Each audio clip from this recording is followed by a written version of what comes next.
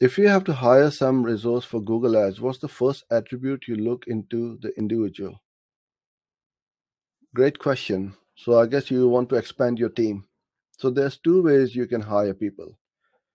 Sometimes, quite often, we will hire somebody who doesn't know anything. So we train them, we teach them our systems, our workflows, and so on. It may take them a little bit of a while, 6 months to a year. So we start them as an intern, as a junior, and then as they get the confidence, they get better, we progress them with the job as well. Sometimes you need somebody who is good. So what you want to do is,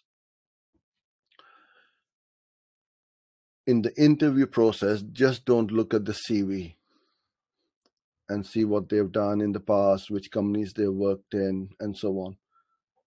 Do a live audit like this. Open up your screen, one of the accounts, and say, okay, tell me how you would look at this account.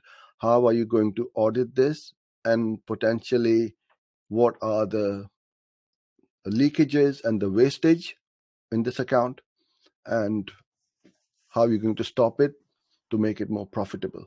Because when you are talking to somebody face to face, there's no hiding place, right? A lot of marketeers shy away from going live like this because they don't know what is going to be thrown at them. I don't know what questions are going to pop up, and I do bring them up on the screen. I'm not saying I know everything. Sometimes I don't know. So I'll be honest enough and I said, look, I don't know this, or I'm not the best person to ask this question. So it's no shame in not knowing anything. It's just you keep on learning as you go. So I think if that is your question, then that's how I would do it. But if you're looking at some resource for hiring, then you need to have your hiring SOPs in place. And that we can talk about in one of the other sessions if